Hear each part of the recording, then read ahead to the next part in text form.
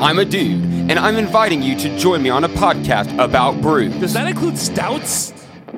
Yes, of course it includes stouts.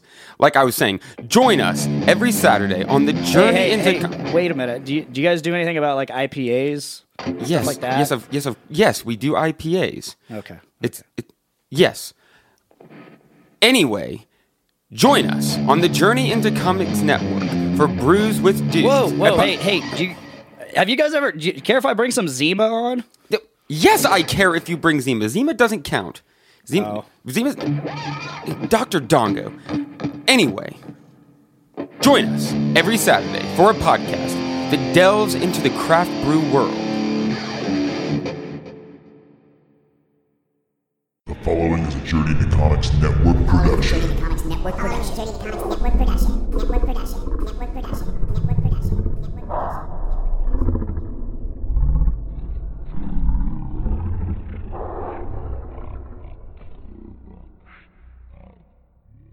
Hey, this is Josh Richmond, and you are listening to the Voice of Survival podcast, exclusively on the Journey into Comics Network.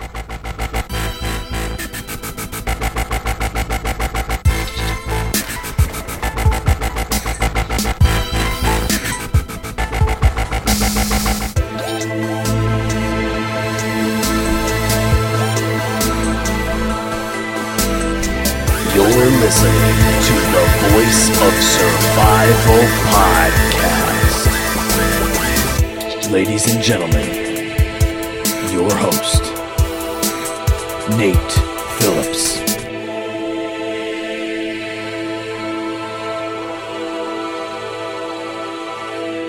What's up, ladies and gentlemen? Welcome back to another episode of the Voice of Survival podcast.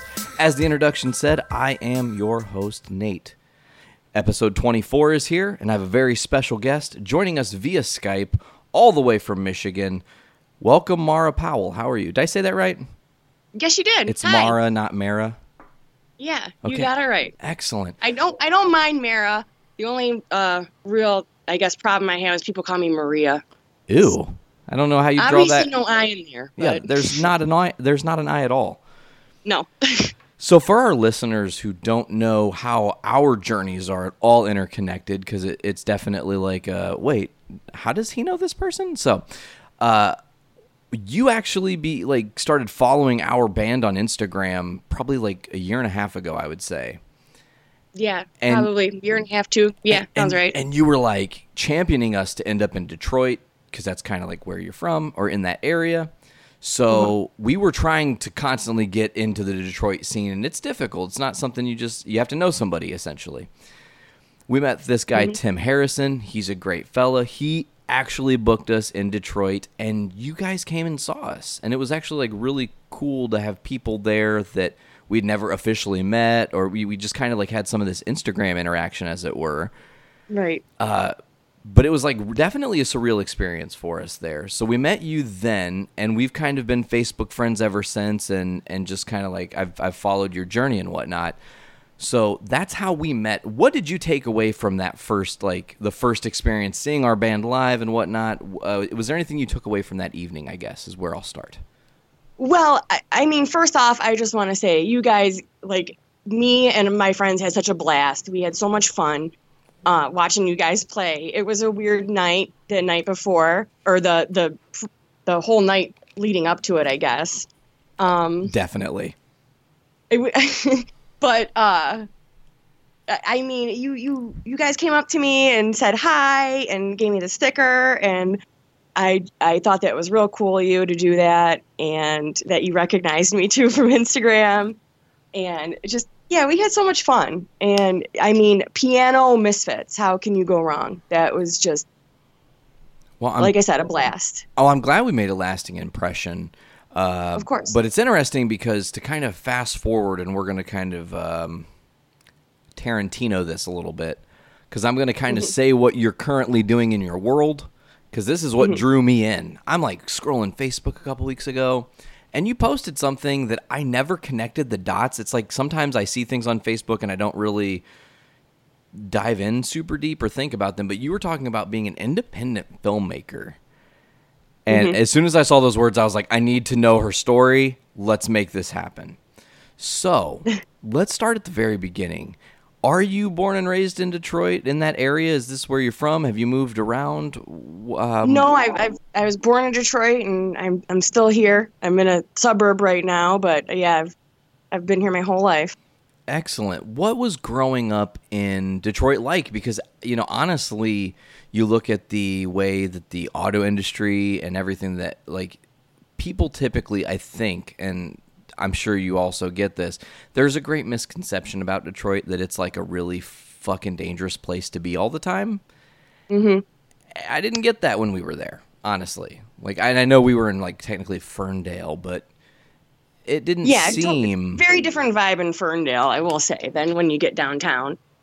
And it has changed over the years. We have a lot. The gentrification obviously kind of changed things. That's happened over the past decade. I didn't grow up in the city. I'm in the suburbs, so there's that. I mean, I guess it depends on what area you're from. Okay. Some areas are rougher than others. Totally. So growing up in the suburb of Detroit, what drew you into, like, being a creator? Were you always a creator at a very young age? Is it kind of like what you did to escape your surroundings was to get into... Because I'm guessing that you didn't just, like, at the age of 3 go, I'm going to be an independent filmmaker. Like, there were obviously some decisions that had to lead us there. So what was, like, the first thing you got into? I mean, it's complex because I do remember being, that age and becoming a film fan for the first time. From the first things I was exposed to, my parents were huge movie fans. So we always were renting stuff. Like, my mom was one of the first people I ever knew who had a Netflix when they would send out the DVDs. Excellent. And we Old would school. get like 5 at a time. And everyone, that was just like wild. That was back in like 2000, I think, whenever Netflix first started. Yeah. So we've always been, a movie family. And I kind of feel like on some level, even at that young age, like I'm 5, watching, Labyrinth over and over again. And I knew at that point, on some level, I wanted to make movies. Okay, so this interview is set in stone that it was something that was meant to happen. And it's interesting because it's Friday the 13th, and I promise I'm not, like, going to tangent too far away, but of all the movies for you to bring up, Labyrinth, I literally watched yesterday. Oh, my goodness. So it's very crazy. Veronica's son, Oliver, loves Labyrinth, and he's been, like, wanting to get dressed up and have his makeup done like David Bowie at the age of 4.5, and it's amazing, and he, like, kind of knows the words and the dances already, and I'm like, what is going on? This is insane. Yeah. I've never seen a little person act like that. That's crazy. But Labyrinth, so I feel like within this all-encompassing question, was that the first movie that really drew you into loving film? Is that the first one that really resonates in your memory as the thing that changed you, or do you have others that are kind of also responsible for your journey, I guess? It's one of the big ones. I would say another one would be Sleeping Beauty, even though it's animated. Still, that the mood of that and the aesthetic is very cinematic. And I really responded to that when I was young. And then The Lost Boys was another one. I would say those are the top 3 that, like, when I would think about, really getting into it for the first time. You start to dissect movies a little bit more than just watching them and going, okay, that was great. Like, you're starting to look at how they do their effects and probably getting into, like, wait, how did they even make that movie magic happen? Yes. And yeah. you wanted to pull, I'm guessing, the veneer back and say, okay, let's really, like, figure this out. So obviously at 5 and 6, you're probably not, like, getting behind a camcorder and shooting a lot of things. Were there other parts of this along the way? Did you, like, get into art? I mean, being into film, I feel like you can almost open up any avenue. Music, there's a lot of different things that can draw you through being a filmmaker. Yeah, I think I started probably, like, writing stories when I was very young. When I was in high school, I did photography. Filmmaking, by the time I had got to high school, it was when I was really like, this is what I want to do. But I didn't have really anything to do it with. I didn't have a camera or anything. You had all the So- drive and none of the means, as it were. Exactly. So a lot of it was I wrote a lot and I did photography. Right out of high school, I did go to a film school that we have here in Michigan called the Motion Picture Institute of Michigan. But I don't know what happened. I guess I didn't quite. It wasn't the quite experience I was looking for. Let's just put it that way. Okay. I'm guessing you probably went there and you maybe had some expectations of how things would be taught to you, and it would be a little bit more hands-on. And again, I've never went there, but it's a film school, so I can only assume it was a lot more textbook. You're reading a lot. You're like just learning through reading in books. Is that accurate to your experience? Yeah, I would agree with that. Yeah, it was like that. When it came time to do some practical work, I guess I didn't feel as I didn't feel like I really had quite what I should have had at that point to be able to really do what I needed to do. And I don't know if it was the school's fault or my own. It's just what was happening in my own life at that time. But I just, for whatever reason, I wasn't really prepared to do what I had to do. Okay. So it took a while after that for me to, I guess, realize that no, this is really what I want to do, and I have to do it. It was one of those things where I think I was. Maybe I was too scared to go through with it, thought it was going to be too much work or was going to somehow make me face some rejection or something. But as I had more life experience and got older, you just kind of, the fear of not doing becomes greater than the fear of actually anything that could happen from doing. Because the worst that happens from trying it is failure, which is almost the same. In the same vein of like not doing it at all. So why not just do it and see what happens? Because what if you succeed is the better question. Yeah. And maybe that's the eternal optimist in me. But I'm always looking at okay, we can turn any negative into a positive. We just have to look at the perspective of the whole thing and what can we change and what can we do differently. So I want to go back a little bit here. We're starting to get closer into that your attempt at college and learning at a greater level. But I want to peel this back a little bit more to the family side of things. You said your mom, you said your dad. Are you an only child? No, I have a sister as well. Excellent. Younger sister. A younger sister. So how did she and you grow? How was growing up with a younger sibling like that? Oh, I loved it. Excellent. It was you guys are best friends? Yeah. When my mom and dad said you're going to have a little sister, I was like, great. I have a friend. I have a captive friend. Built-in friend. And someone to, well, it's funny that you mention it because when she was a very, very small baby and I was 5, around that time of getting into movies and stuff, I would always kind of create little stories and little shows and perform them for her. That's awesome. And she was my first, she cracked up and loved it. So she was my first audience to where I was like, okay. So you had a little bit of a performing bug in you too, actually. Yeah, I do. Yeah. Okay. So then growing up, did you go through school theater and stuff? Did you do any of those things? No, I didn't actually. In middle school, I had tried out for a couple plays and I never made it. And I got very discouraged and never tried again. Okay, it's hard, especially at a young age, to face any kind of rejection or yeah. And it's interesting because I don't remember what podcast I was listening to that becomes a real legit problem in my life. You hear so many different people saying things that you don't remember where it comes from. But they were talking about being rejected, and I was listening to Talkin' Tunes with Rob Paulson. He's a voice actor.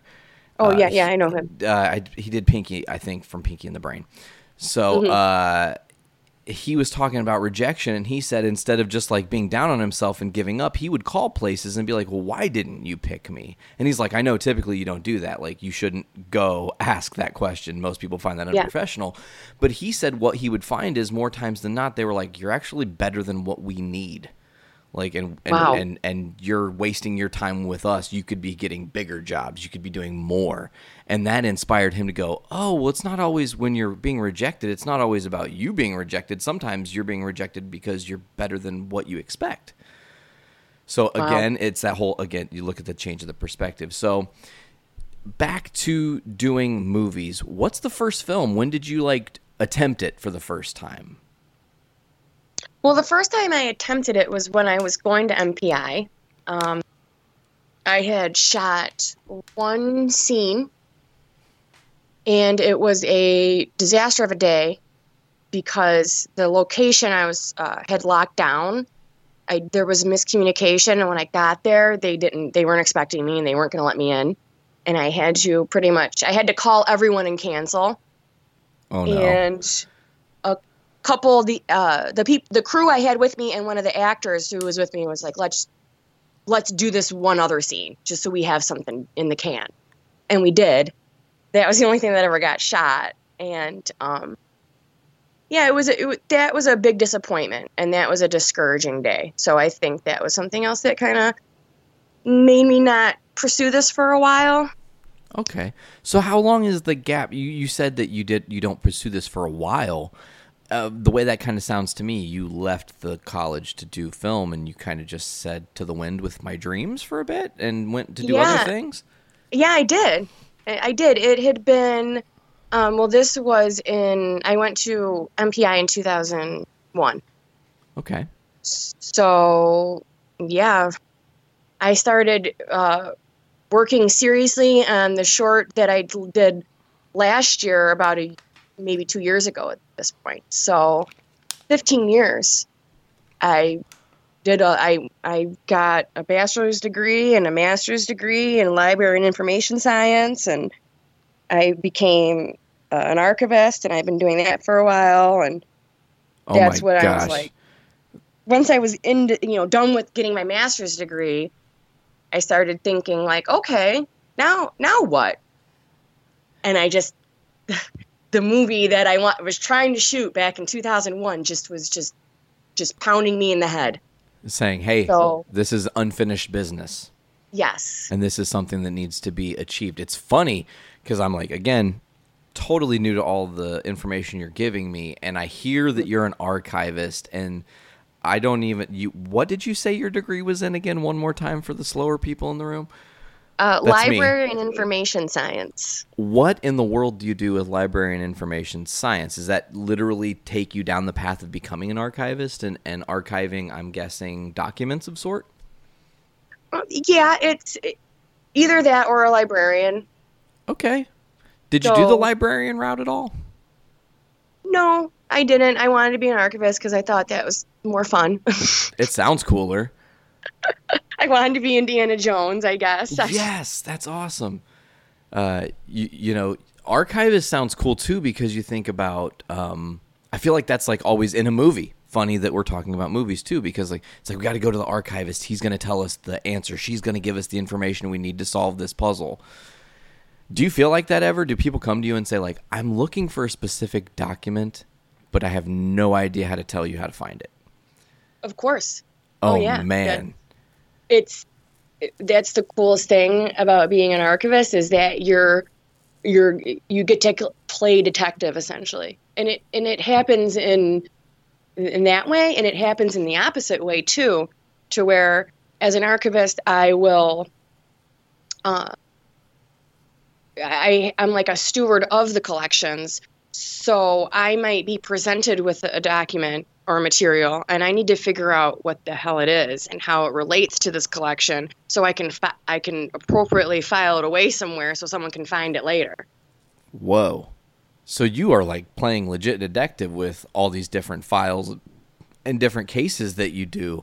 What are some of the, I guess, interesting challenges of that job? I feel like it isn't just as easy as like, I'm trying to figure this out and I'm going on this little bit of detective work. Do sometimes these cases take months, maybe even years to crack?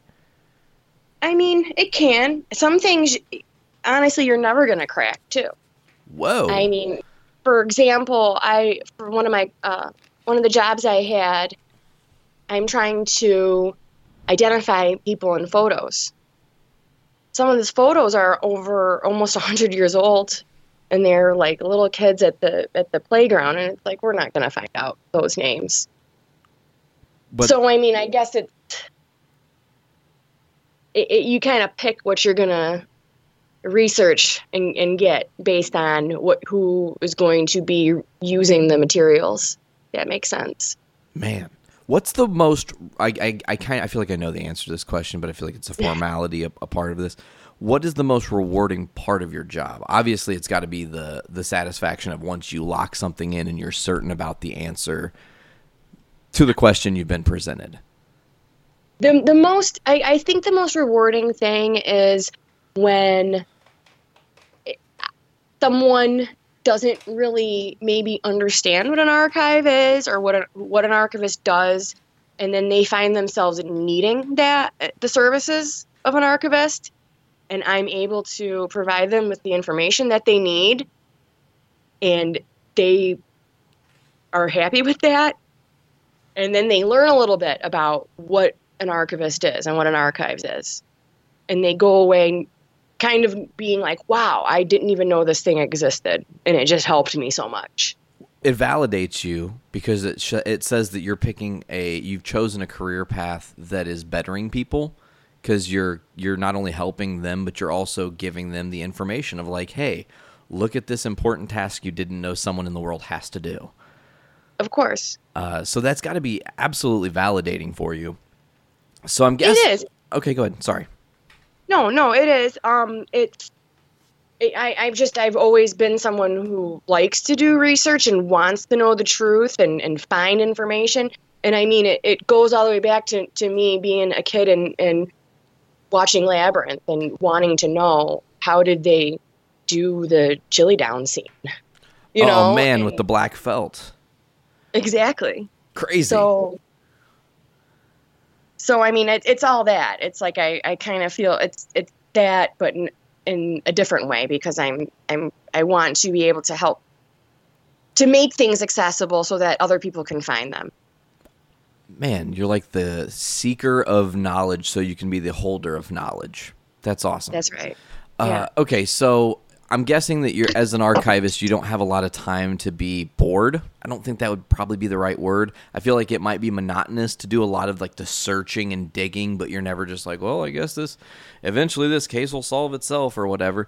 So even though it's not like a boring gig, I'm guessing the monotony of in being in research and kind of having a pattern of how you look for things almost led you to be stuck in the mindset of secretly like, hey, remember that movie you were going to make? Hey, remember that film you were working on a couple years ago? Do you want to come back to it? Was it like a calling screaming at you amidst you doing the archive work? Was there a moment that shifted and forced you to think about getting back to the movie route? Or was it just a culmination of things? I would say yes and no. I mean, first off, I got into wanting to become an archivist because of my love for movies. I originally thought I could be a film archivist, which I still can. It's just there are literally no film archives in Detroit. I have to move out to LA. But so that was always in the back of my mind, that if I do this, I can still somehow work with film or be involved in movies. And then I would say, kind of, referring to what you said about, was it screaming at me, or, the tedium of the job? Yes. There were, I would say, right after I graduated and I was working, in a tedious job. Like you said, it's not really boring, but it does get tedious, was the word I like to use.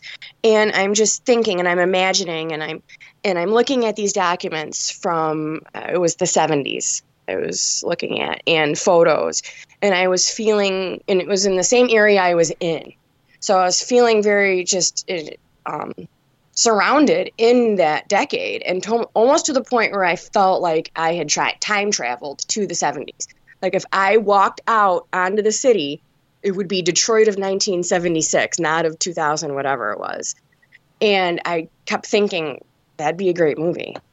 Oh, like yeah. the archivist that accidentally time travels because she's like too much in the mind frame of the decade she's in and doesn't know. And I never wrote anything yet that has to do with that, but I would say that was one of the things that I was like, man, I'm still getting all these ideas. Why am I just like shutting them up?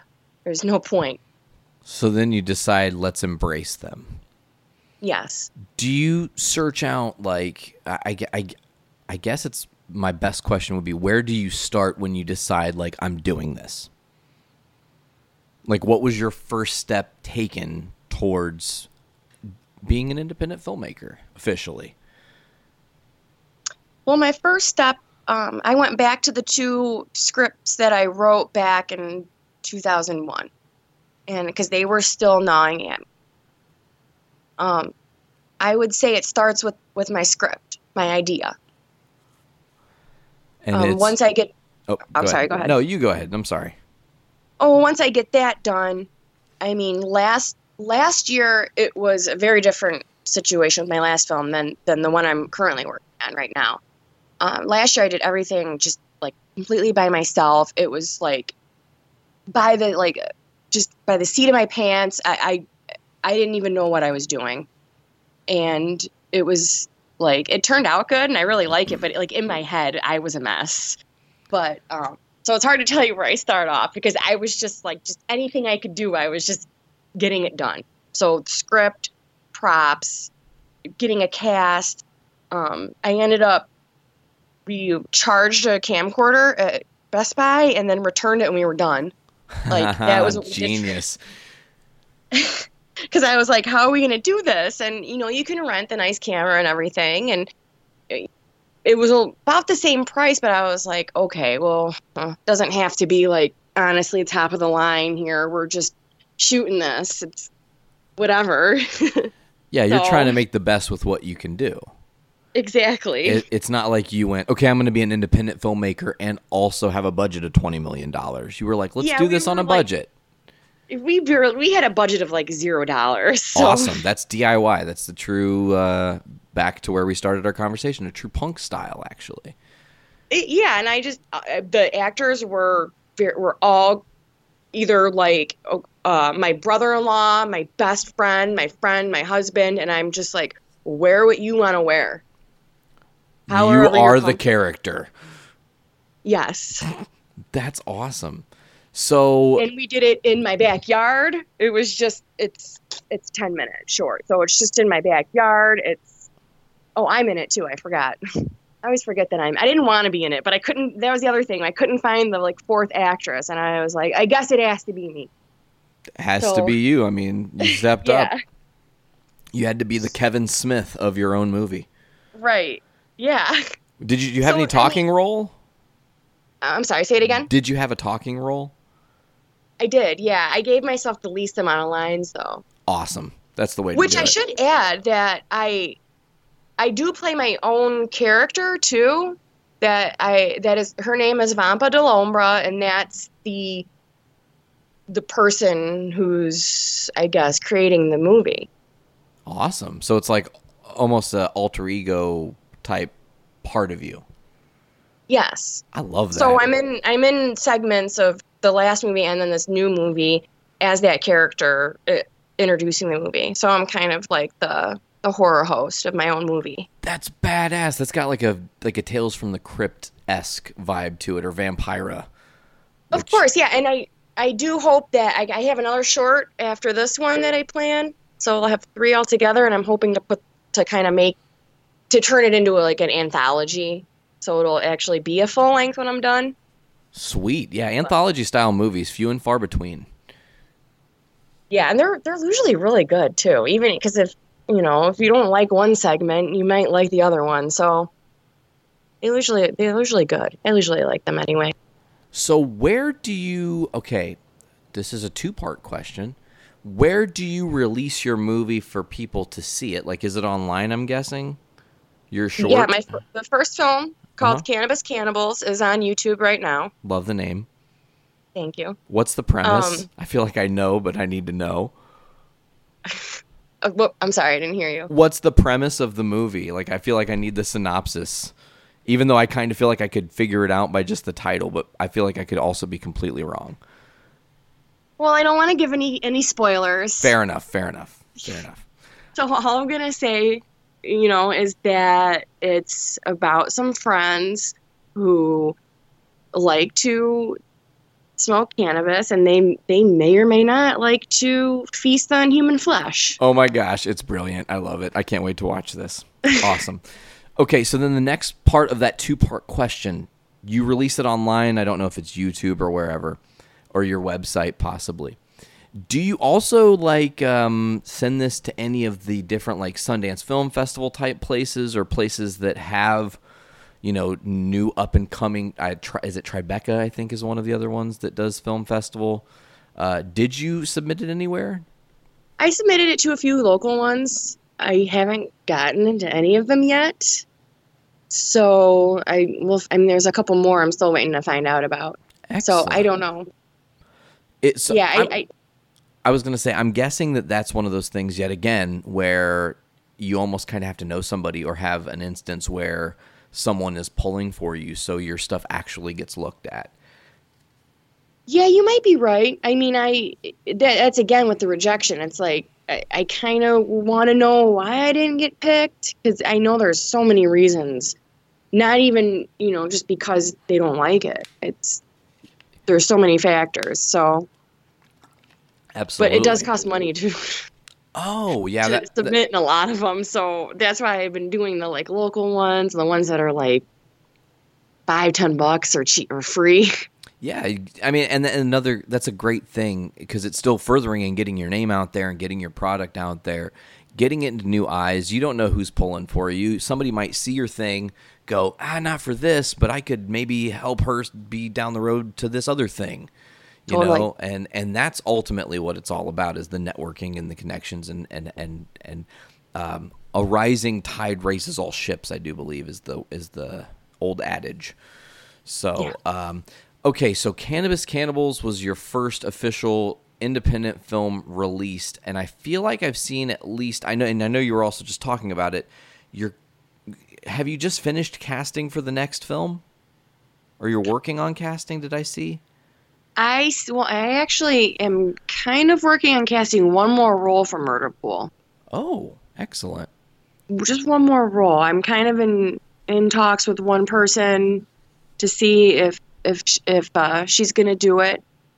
But I've already shot the Vampa segments for it, and I am supposed to be shooting next Saturday, a week from tomorrow, some scenes with some actors that I've already locked down. So excellent. So at this point, you make your first short, and you kind of, like you said, it was off the rails. You're all by yourself, and you're struggling and trying to get everything accomplished, and you're kind of pushing the broom as you're going through. You're like, oh, I can do props today, I can do this tomorrow, I can do this then, and then just getting it all done. Mm-hmm. I'm guessing the second time around, you're a little bit more, you have a little bit more of a system. You're kind of putting this in place to just make the workload less on you, I would assume. Yeah, I mean, the day I was done shooting Cannabis Cannibals, I was already okay, next time I know I'm doing this, and this, and I'm not doing that, and that. Yeah. Thankfully, this time around, I ended up meeting some a production company, Sundown Pictures, who are local to me, and they liked my ideas and want to help me do it. So they're picking up some of the slack for me, thankfully. That's excellent. And yeah, and I've actually been helping them too. I'm going to be acting in one of their movies coming up this summer. Radical. So you're staying very busy in that regard. Are you still doing the camera? You're not obviously going to go to Best Buy and borrow a camera. You're going to did you rent down a camera this time, or did you buy a camera for yourself? The independent company I'm working with now has equipment that we're going to use. Oh, that's excellent. I know. I was really happy to meet them. They're really cool people too. So excellent. That's awesome. Awesome. Okay, so in your journey, because I know we're not done talking film, but we're going to build to some more stuff here. You're a punk fan, and I'm definitely curious where that comes from, when that started. Your journey into music, I guess, is a good way to say that. So I'm going to let you kind of take the floor for a second and fill us in. All right. Well, this is heavy, the music thing. Okay. I mean, again, with my parents, my mom really into music. My dad, not so much. He was the movie nut, but my mom loved music. Motown in the house constantly. I never was a huge fan of that, and Beatles too. And I never was a really big fan of the Beatles. Motown I like, kind of.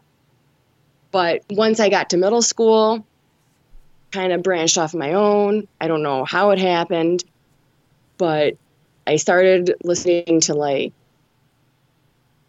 Green Day, Pearl Jam, and Nirvana. That I'm dating myself. Everyone's gonna know how old I am now. But those are the stuff I got into, like on my own. Just I guess through the radio and MTV.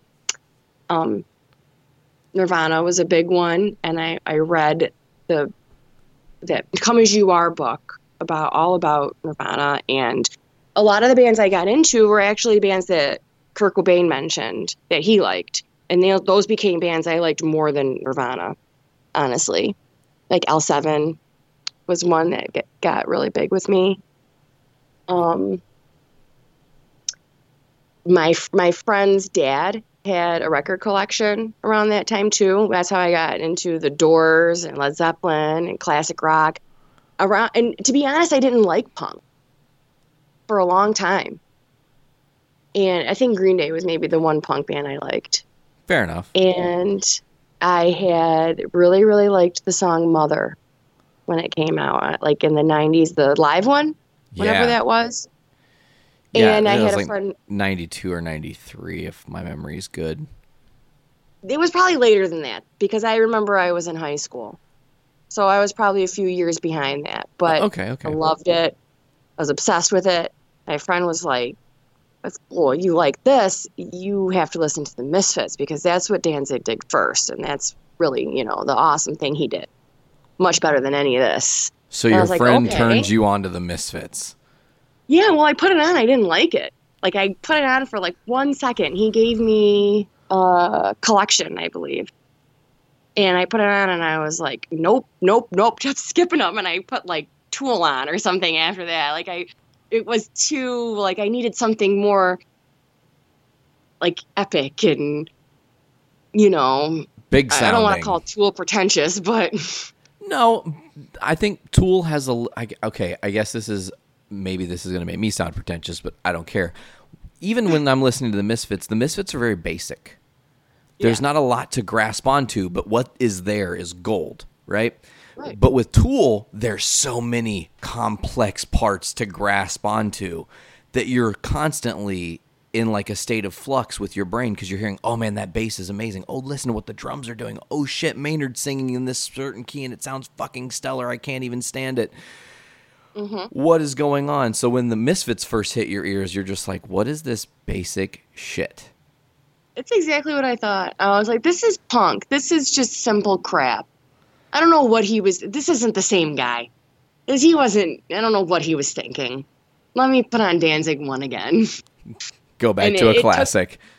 It took a while. And then I don't know what happened. Somehow I was just like, when I was probably a little older, around 18, 19, I was like, what was I thinking? This is amazing. I felt the same way about the Ramones, too. My same friend loved the Ramones.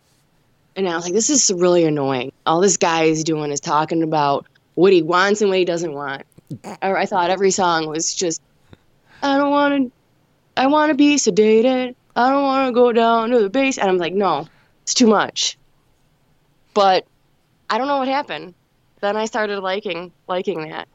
Now, it's interesting with your time frame here, because you're getting out of high school, which means you had an actually, and not a lot of people talk about this, but let's just go for the gold here. You also got to experience the reincarnation of the Misfits as it was happening, because I mean, without Glenn, right? Correct. Absolutely. So what was that like for you? Because you've obviously, like, you've listened to Danzig's music, and now you're kind of getting into the Misfits a little bit, and then the other stuff comes out. Oh, I hated it. It was just not for you at all. I thought it was such garbage. Yeah. Okay, so you instantly shut that down. Yeah. And you get lost in OG Misfits, and that's super interesting because my journey was flipped. I found Graves first, had no idea who Danzig was, and then as soon as I heard Danzig's music, I was sold and forgot what the other thing was even doing, you know. But it's cool because the Misfits are so, I mean, they're literally responsible for so many facets. Is that where maybe some of your love for obviously you're probably a big fan of horror movies as well, but do you think that the horror punk style influences you at all when writing and creating your movies? You know, I would probably say no, because now that you're saying this, I think I'm realizing what happened, why I started liking the Misfits. Sure. Because I realized that it was all about horror movies. Oh, once you got the subject matter.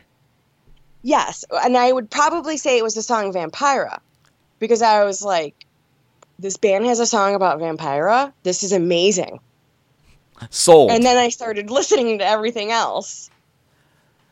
And, you know, like I said, had growing up as a movie fan, and my dad being a film nut, like he knew, like, every movie. When I was growing up, he was my IMDb. So I had watched a lot of that stuff with my dad before I ever heard anything by the Misfits. So, I mean, it's a little bit, I guess it's cyclical, because you got this, you know, the movies inspired Danzig, obviously. He wrote the songs. I like the songs because I like the movies. It kind of, I guess, fuels me. And it enhances it because you like both.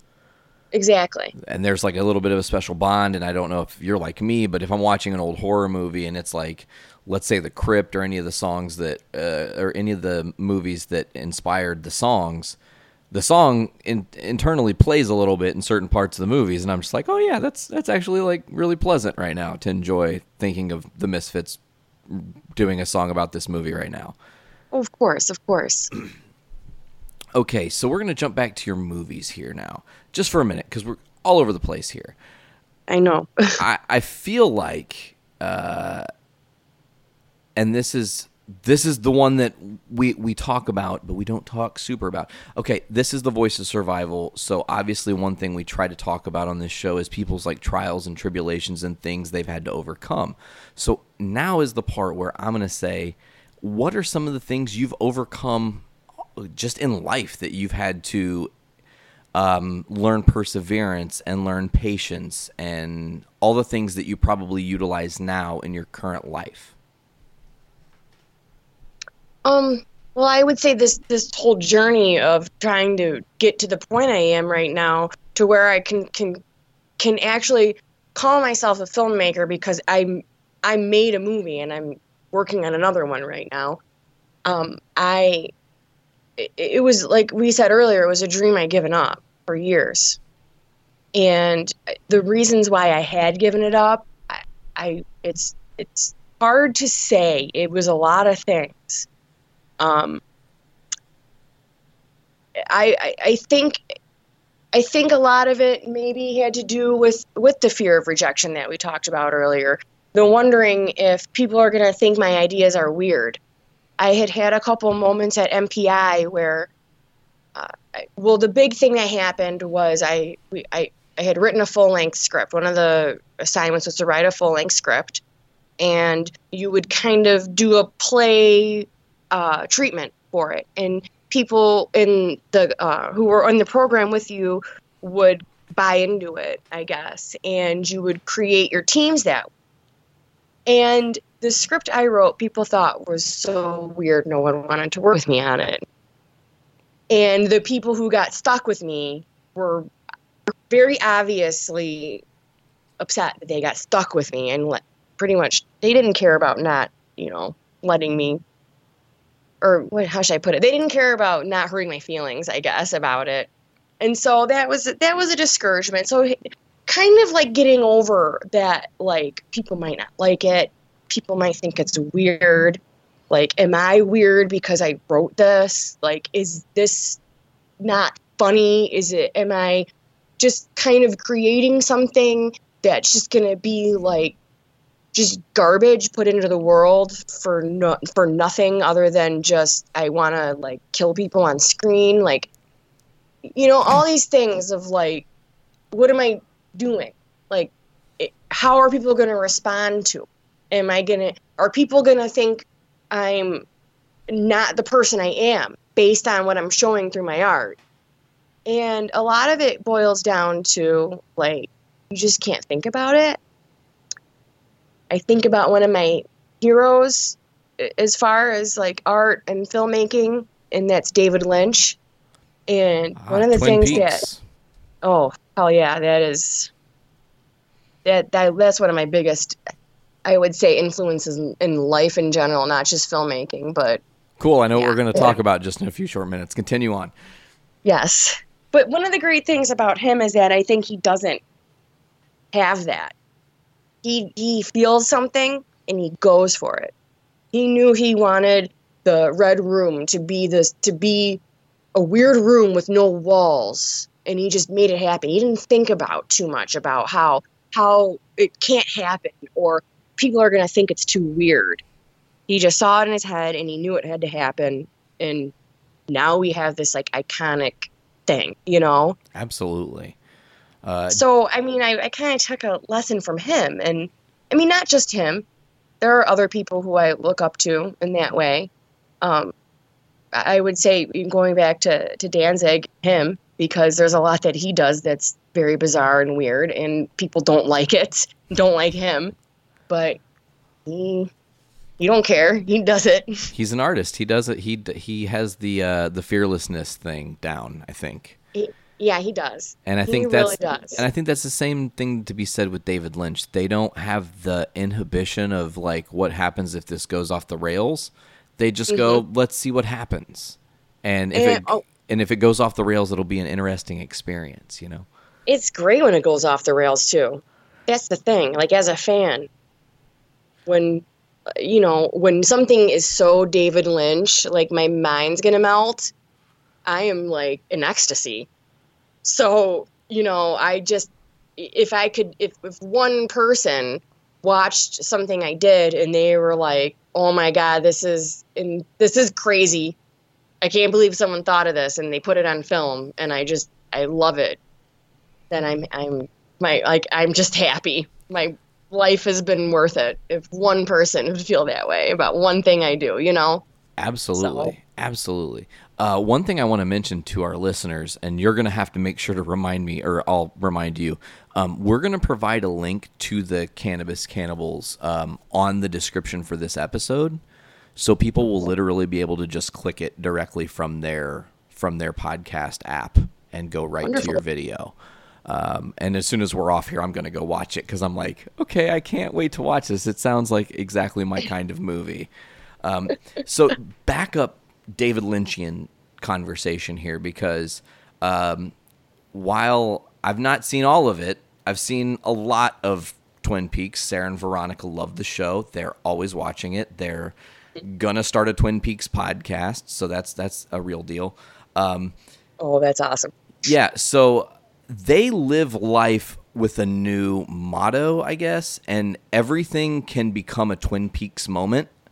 And I think you probably know that better than most people, that you can just like walk into a room, into a situation that seems totally mundane to everyone else, but there's something about the situation that just screams like, this is a David Lynch thing. He's in the room right now making this happen. What the fuck?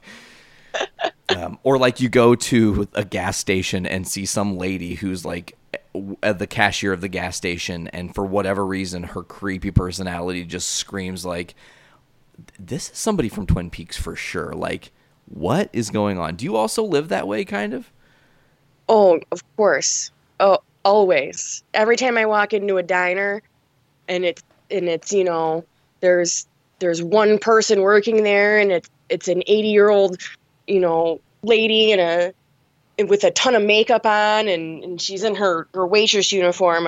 I'm like, oh my God, did I walk onto the set? Is it happening? Am I and here? I get scared for a second. And then you're like, nope, it's just life. Yeah, and that's you know what? That's the genius of David Lynch, because he knows that like real life is like that. Real life is full of these moments that are awkward, embarrassing, too long.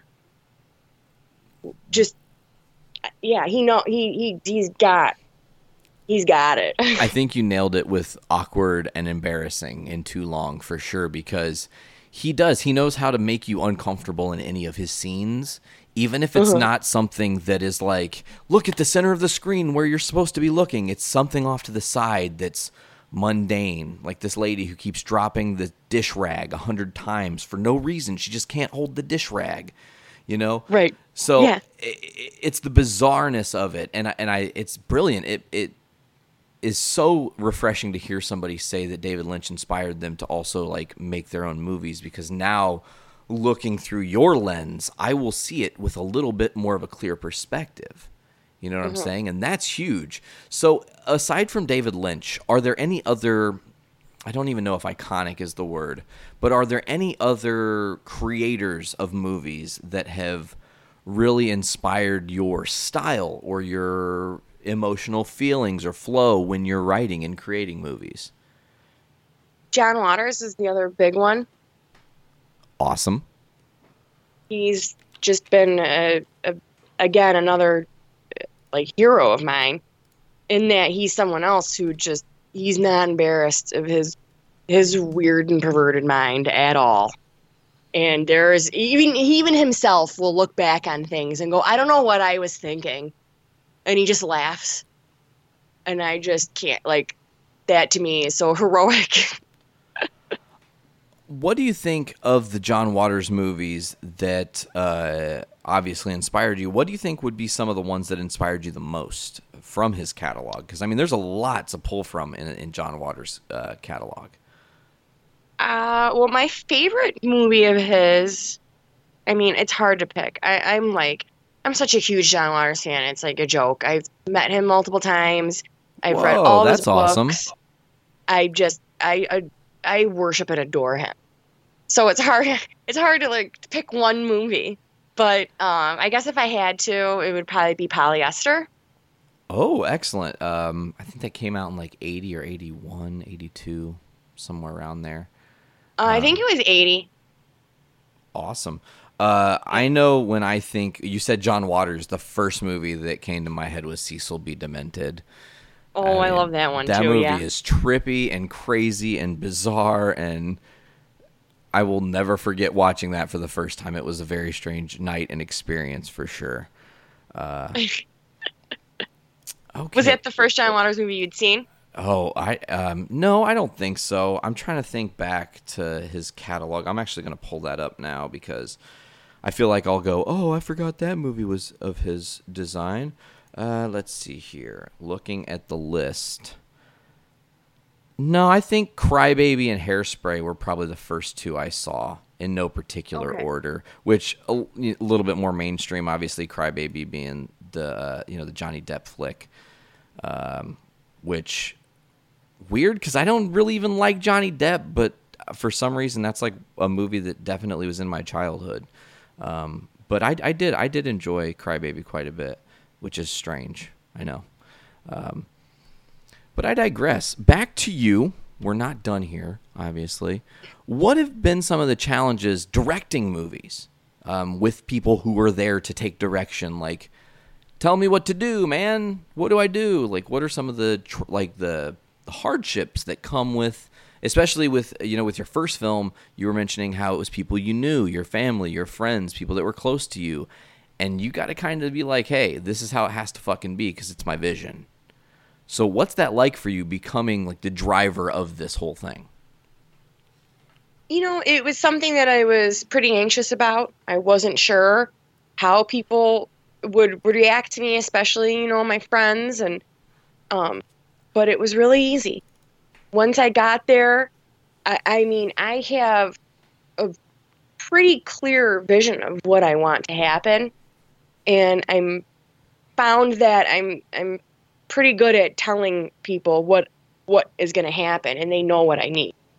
I think that it was helpful that the people I used were close to me this first time, because not only do they know my personality and they know I love what I love and I'm what my eye is going for, but I also know how to communicate with them to, I guess, get them to perform in the way that I want them to. Yeah, you can charge them emotionally based on how your guys' relationships have already been created.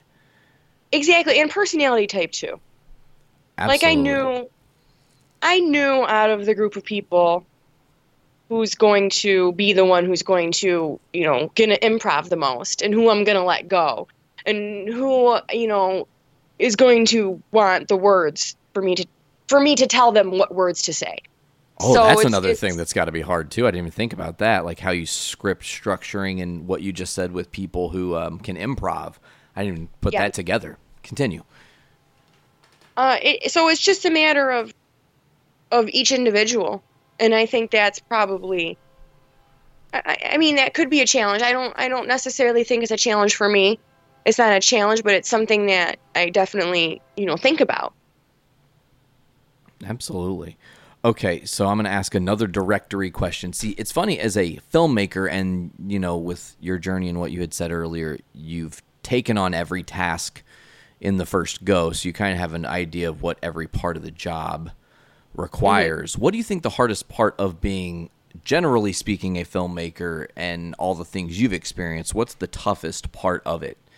I mean, because it seems like you had your directing down pretty easily and you knew how to communicate with your actors and get them to show up and bring the kind of performance you wanted and understood the kind of people that they were and if they were comfortable riffing or have to be by the book. Was it props? I'm not sure really actually where you would go with that. I would say the most difficult and most stressful thing is the planning. The minutia of details. The pre-production stuff. Little thing. Oh, I'm sorry, what? The pre-production stuff, all of the getting all your ducks in a row. Yes. Because there's just so many little things that you forget, and you have to go through the list 5-6 times, and then you're like, oh, I keep forgetting about, this stupid prop. Like, I need a hose in this thing, and you just take it for granted that you need a hose. It takes, you just have to keep looking at it and just be really detail-oriented. You're like, damn it, I have to go to my house and get a hose? Are you kidding me? Why didn't I write this down? Yes, yeah. Did that really happen? Was it actually the hose? Like, I feel that was so random. It was because it's part of something I need for the shoot for next week. Oh. Right before we got on, started doing this, I was actually working on a prop list for next Saturday. Wow. So I'm like, I got the hose on my brain. Like, okay, we're gonna it should be at the location. Like, but I can't take that for granted. Bring a backup hose. Yeah. So that's just one of the things. So planning in the pre-production, especially when you're taking it on by yourself, is the hardest part of this because you've got to, as you said, focus on all the minutia of the detail, make sure everything has been gone over 100 times so that when you go to execute, that's the thing I don't think a lot of people appreciate, and I know this running the Journey into Comics Network, I've learned to appreciate planning is everything. It's so much everything because if you can get your plan down accurately, execution is not a problem. Mm-hmm. But every single thing that you don't plan for or you don't even consider in your step is just another thing that's going to slow you down. It's going to make you unconfident about yourself. It's going to make you unsure if what you're doing is the right thing. Mm-hmm. Most people take the planning thing for granted. So I definitely appreciate that was the answer you slung at me. So continuing on, and we're going to kind of bridge these two gaps a little bit because we were talking about the Misfits and Danzig, and then we got the film thing, and then there's like the middle. So what do you do about music in movies? How does that's got to be something that you take into account. Do you use a lot of music in your films, or how does that, do you outsource? Well, what I ended up doing for Cannabis Cannibals is I used some free domain music. I got it from, I think, freesound.org. It's in the credits of Cannabis Cannibals if anyone's interested. But I used that for sound effects and for music. I wanted to use some licensed music. When I was, thinking about it, at first I had all these ideas for songs I wanted to use. And I even had like a Danzig song I wanted to use as Vampa's theme. But then it was like, I can't pay for this. Not going to happen. Maybe one day, but not now. So I just have been searching for free domain stuff. I also had my husband write some original tracks. So he'll probably do that for the next one too. Excellent. That sounds cool. I feel like that's one thing that a lot of people take for granted in movies, especially looking at it from the filmmaker's perspective, is that music so often, without people consciously even paying attention to it, sets the tone for everything. Yeah, you have to have it or else it's like weird. It weirdly makes the scene more believable. Yeah, because it allows you to get lost in it. Obviously, we're not walking around our day-to-day lives hearing dun dun dun dun wop wop. None of those things are really happening. So it submerses you in the fact that you're watching a film when the music is on and you get the right tone and feeling and emotion. I feel like you are just like extremely talented to just have the foresight and the ability to take all of that onto your own plate and just handle it. Like, first go, I'm going to do it, whatever. I feel like a lot more people should aspire to be like you and just really go for it. What are people holding back for, right? Yeah. I mean, that was what got me. I just, so there were a lot of nights when I was getting my master's degree, getting my bachelor's degree, working, retail, where I would just be up and I would think about Cannabis Cannibal. And I'd think, got that written. I was going to do that. Why aren't I doing that? And I just put it out of my head. And it's like, why? Why was it's like, you got to work at something in life. Like, I could sit there and I could work really hard and I could work really hard at becoming, like, I was working at GameStop at the time as a third key manager. Oh my God. What is this life? I was a third key at GameStop. Were you really? Swear to God. Yes, I was in 2007 into 2009. Yep. That's when I was too. That's creepy. That's genuinely creepy. I started in 2008. I started. Yeah, I started in 07, like May of 07, and then by like that first Black Friday, I was already third key, and that is very strange, weird. Okay, continue on. That is what I started. Right, that's really weird. I started in the summer of 2007, and yeah, after seasonal, I became third key in 2008.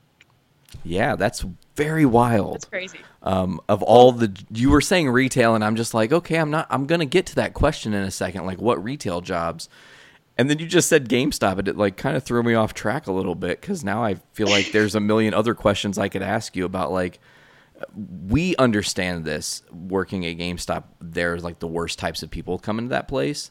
Oh my gosh. Is there any one story that you remember that like sticks with you to this day because someone was awful or it was like an impossibly ridiculous situation you can't believe you literally witnessed? Oh my God, there's so many, Nate. You have no idea.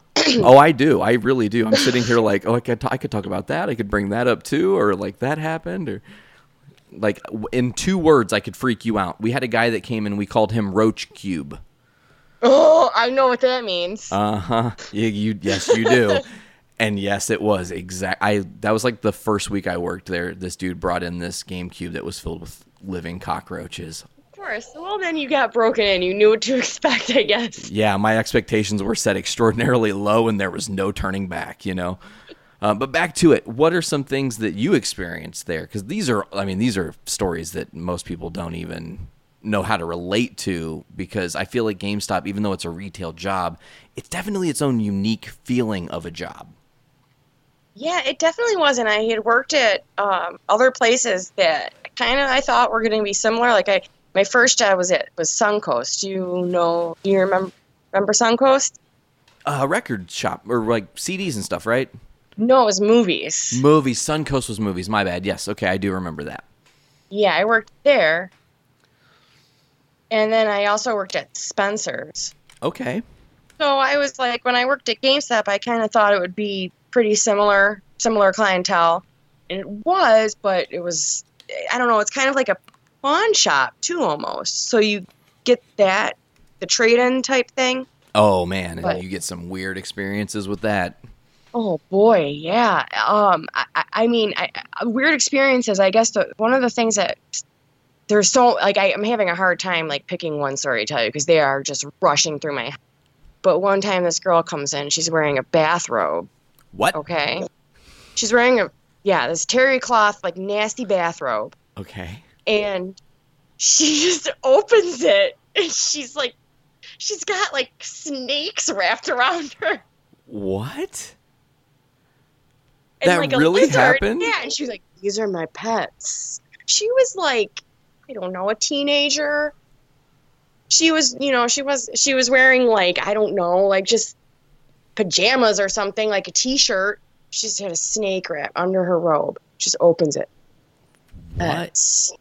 And I just was like, oh my God. I don't even remember what happened after that because that's as far as my memory went.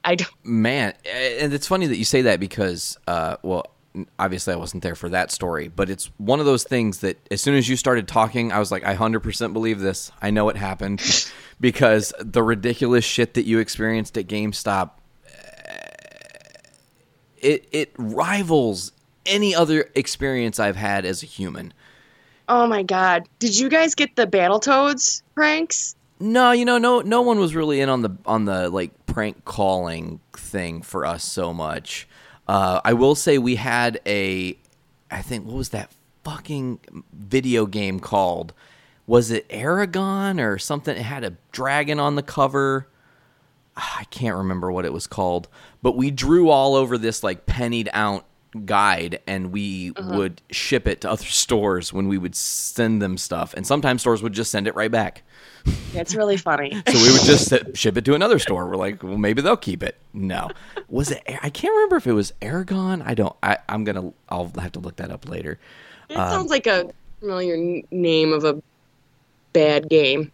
It definitely was a bad game. I will say that, at least in my experience, in the era that you and I both worked at GameStop, like some of the best modern games ever came out during that time. Oh yeah, tons of good games came out when I worked there. I mean, BioShock, the first Assassin's Creed. BioShock, love that. I worked the Halo 3 launch and then worked the very next morning at 7 a.m. I'm trying to think other amazing games that came out in that time. Left 4 Dead. Mass Effect. Oh my God, yes, absolutely. BioWare's Mass Effect. Love that one. A lot of good ones. Mirror's Edge. I loved that game. I never finished that one. There was so many. See, and you remember you were allowed to check them out for 3 days. So a lot of games I played for, hours and then never got to finish because I had to return and I wasn't going to buy it or whatever. Did you guys have a whole drawer for the employees? Oh, yeah. Put all the best shit in the whole drawer. Yep. Get it when you can afford it. That's all you can do. Yep. Man. We were kind of a unique GameStop too because all 3 managers were women.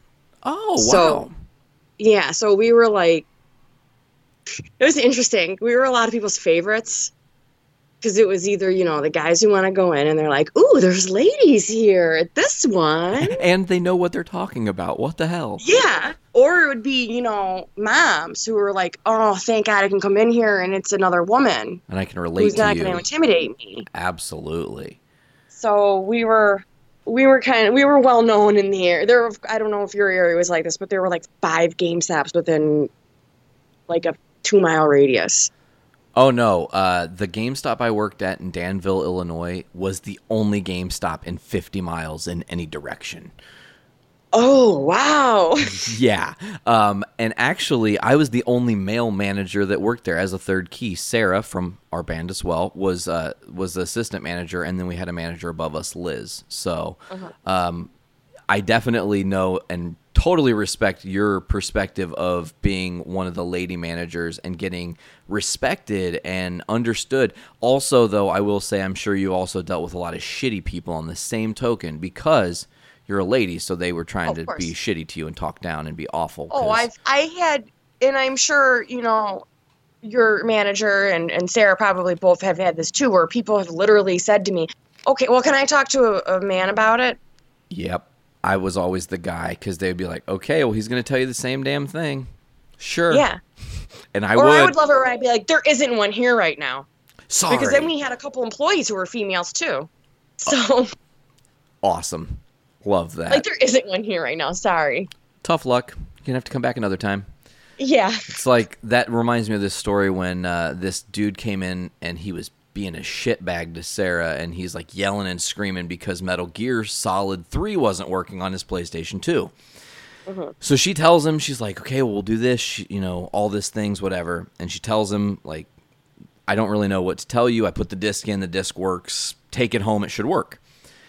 So she gives the guy over to me because he's being a shitbag, and I'm like, hey, man, what's going on? He's like, my fucking Metal Gear Solid 3 doesn't work. And I was like, okay, well, are you hitting circle?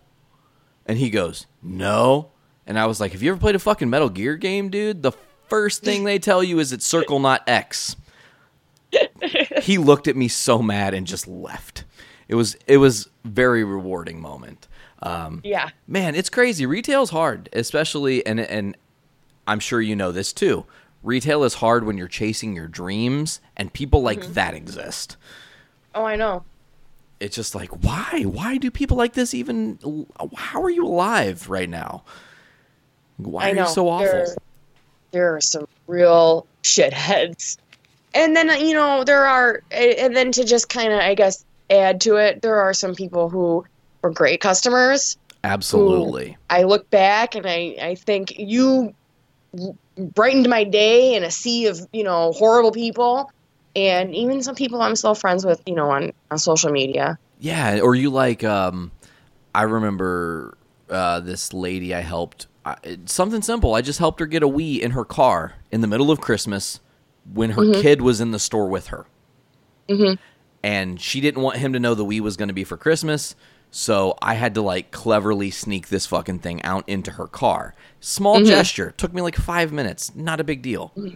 The way she reacted has literally continued to impact my life because she was overly grateful and just moved to tears that someone would actually, in a retail job, take the time out of their day to actually consider the bigger picture for this little dude who is going to have a great Christmas now. Aw, that's so sweet. And it changed me too, because then I'm always thinking in that same headset, how can I help impact people in a positive way to where even if it doesn't mean much to me, it means everything to them. Yeah. I was 20 when I was working at GameStop, so that hit me and held on to me so much. Yeah. Man, I'm so shocked that we have all these crazy similarities and whatnot. It's I know. Totally blowing my mind right now. I know that is crazy.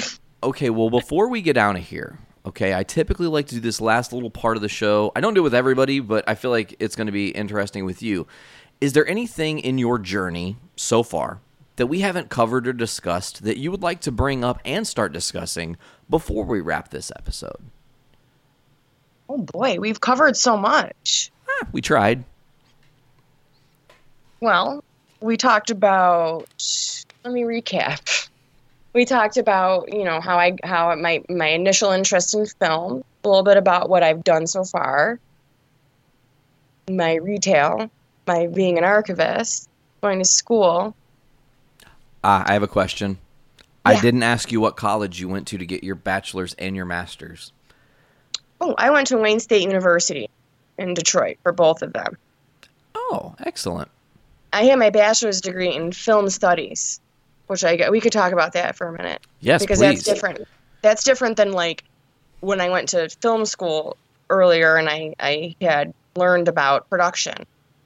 Film studies is more theory and scholarly criticism, and I loved doing that. That was really great. Oh, that's like more when people break down. I'm guessing. I don't know. And you did it. I didn't. I'm just trying to elaborate here. So that it kind of probably entailed a little bit of like you said, scholarly criticism, watching a film and dissecting it for everything it is, every aspect of it, listening to every cue of music, listening to every line of dialogue, looking at how every ounce of the thing is shot, determining if lighting could have been better or if something was maybe a little bit out of focus when it shouldn't have been, or weird transitions that don't make sense. There's a lot of like little minutia, back to that word, that comes from that side of your degree, I'm guessing. Well, when you're doing, there's so much about film theory that you have to really pick one area and go with it. You can write a whole book on like the lighting in one movie, and people have. Sounds boring though, right? I mean, to many people it might be. And I've tried to tell people about the stuff I've written about, in school and the things we talk about. Most people are not very interested. Like, your average film fan is not really interested in like the Freudian the theories of like why characters are doing certain things, or like an interpretation of the mise en scène of why people are, or why things are set up the way they are on the screen and what that's saying to the audience. All the subversive symbolism. Yeah, and the most interesting to me, and I do use this when I'm writing and when I'm directing, is like spectatorship. What's happening to the audience when they're watching the movie? Yeah, very well said. How is it affecting the people that are actually taking it in?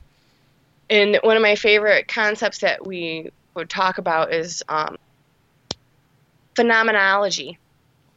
And if something has a phenomenological effect on you, that is like, for example, going back to Twin Peaks. Awesome. In that first pilot episode, and I believe this happens in Fire Walk with Me too, when Agent Dale Cooper is pulling that little letter from underneath that girl's fingernail, and you hold on to your fingernails because you feel like your fingernails are being pulled up. Yeah, like they've been violated even though they haven't. Yes. That's like one of my favorite things to talk about in film theory. They call it a phenomenological effect. Anything that gives you like this physical sensation because you watched it happen. This also can be said when someone is getting like in Dexter, when people are getting the scalpel to their cheek. Yeah. And you like grab your cheek like, no, don't cut me there. Exactly. Ugh. I wanted to say, you brought up Fire Walk with Me. That's actually on the agenda for Sunday. The girls have never seen it. They're in for a treat. We tried to watch it, okay? And I got a hold of what I thought was Fire Walk with Me. Okay. Put it on. Watched the whole hour and 20-some-odd minute thing in sheer confusion. Because it's David Lynch. He's weird. He does weird shit, Yeah. Come to find out, we had watched the Missing Pieces bonus features. Oh. And didn't see the movie at all. Okay. So, and they were watching going, well, this is weird, but like David Lynch is weird, so maybe this is just some art that's really weird. Fire Walk with Me is, maybe it's just a weird one. Not a lot of people talk about it because it's the prequel or whatever. But yeah, we're actually going to finally watch Fire Walk with Me, and I'm going to try to actually start watching the series after we watch Fire Walk with Me to see if you can watch it as a prequel and it makes any sense. Can I tell you? Yeah, sure. I don't care. I mean, you should watch the show before you watch the movie. Really? Yeah. Is it? Because go ahead. There's a lot of things in the movie that get explained to you that happen in the show. That are things that are you learn by circumstance, maybe uncovered throughout the show's first season. No, well, yeah. There's actually a big spoiler in the movie if you don't watch that first season and most of the second season, that it's gonna ruin it for you. Whoa, okay. Well, now it looks like my Sunday is going to be changed. I'll probably be doing some podcast editing or something that is not watching that movie. I'm glad I said something because Yeah. I kind of get in the weird. I get in a weird headspace. I don't know if you're a fan of Star Wars at all, per se. Star Wars is something that I used to be a huge fan of, and it's so oversaturated that don't care anymore. But like the first 6 movies, I know very well. Well, the first 6 movies are what I'm about to talk to is based off of, because there was a thing, I don't know if you've ever done this or heard of this, called Machete Order. No. Okay, so Machete Order answers the great question of how do you do the first 6 Star Wars movies cleverly and let someone watch them without spoiling anything. Kind of the conundrum you're bringing up, right? Yes. Because if you watch the first 3 movies, you kind of already know that Luke and Vader are related. There's no denying that. Of course. So how do you keep that suspense? You do this thing called Machete Order. You watch A New Hope first, Empire Strikes Back second. Then you go and create what you call the flashback sequence, where you watch the second and third Star Wars. They actually say you don't technically need to watch Phantom Menace, but I liked the movie, so you could watch 1, 2, and 3 in order.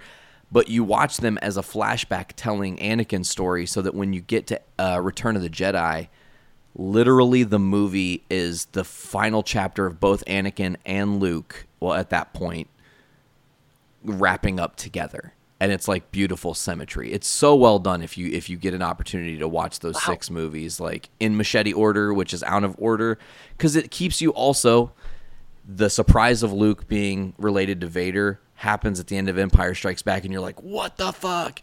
And then you go back and learn about Anakin, and you're like, oh, now I get why it's like this tortured dude that's having a hard time connecting with his son, and it all makes more sense.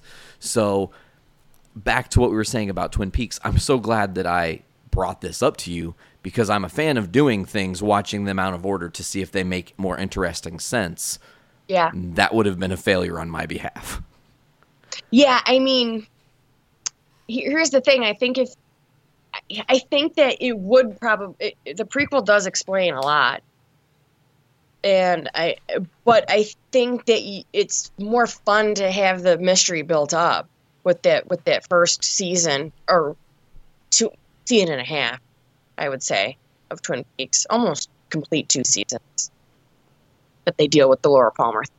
But there's probably a Machete Order that you could do that would be pretty interesting.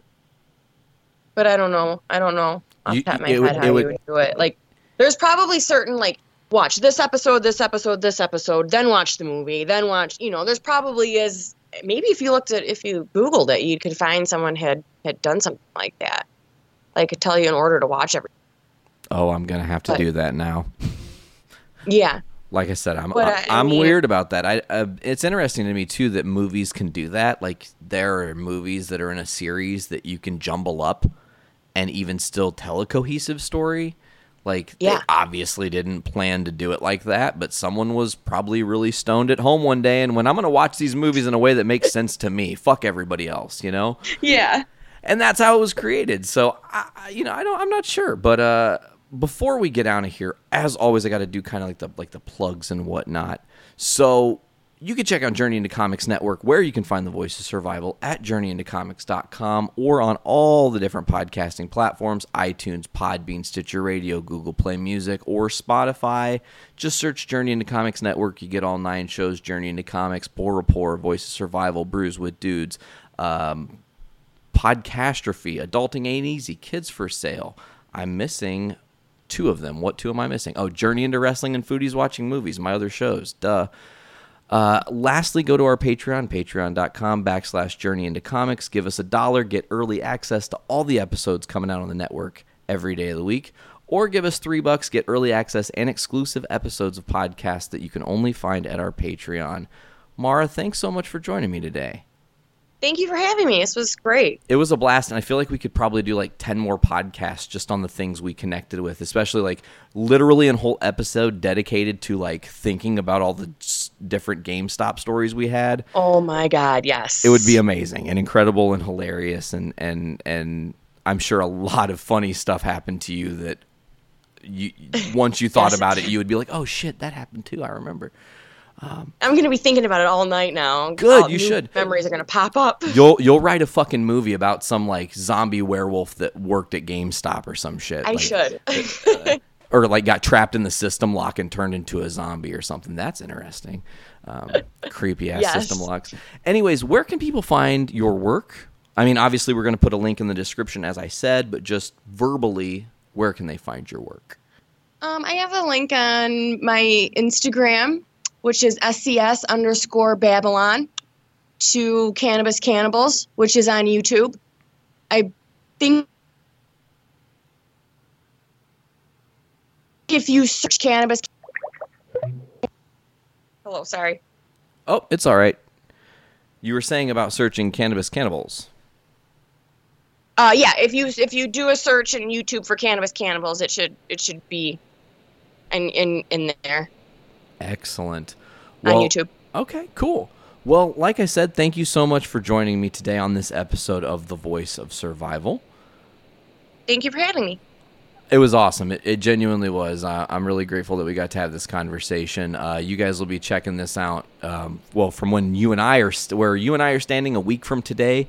But you and I recorded this on Friday the 13th, which was awesome and superstitious and weird, and I loved that. So, yes, me too. Extra special shout out to that. This has been The Voice of Survival. I've been Nate. We will see you guys next time. Later.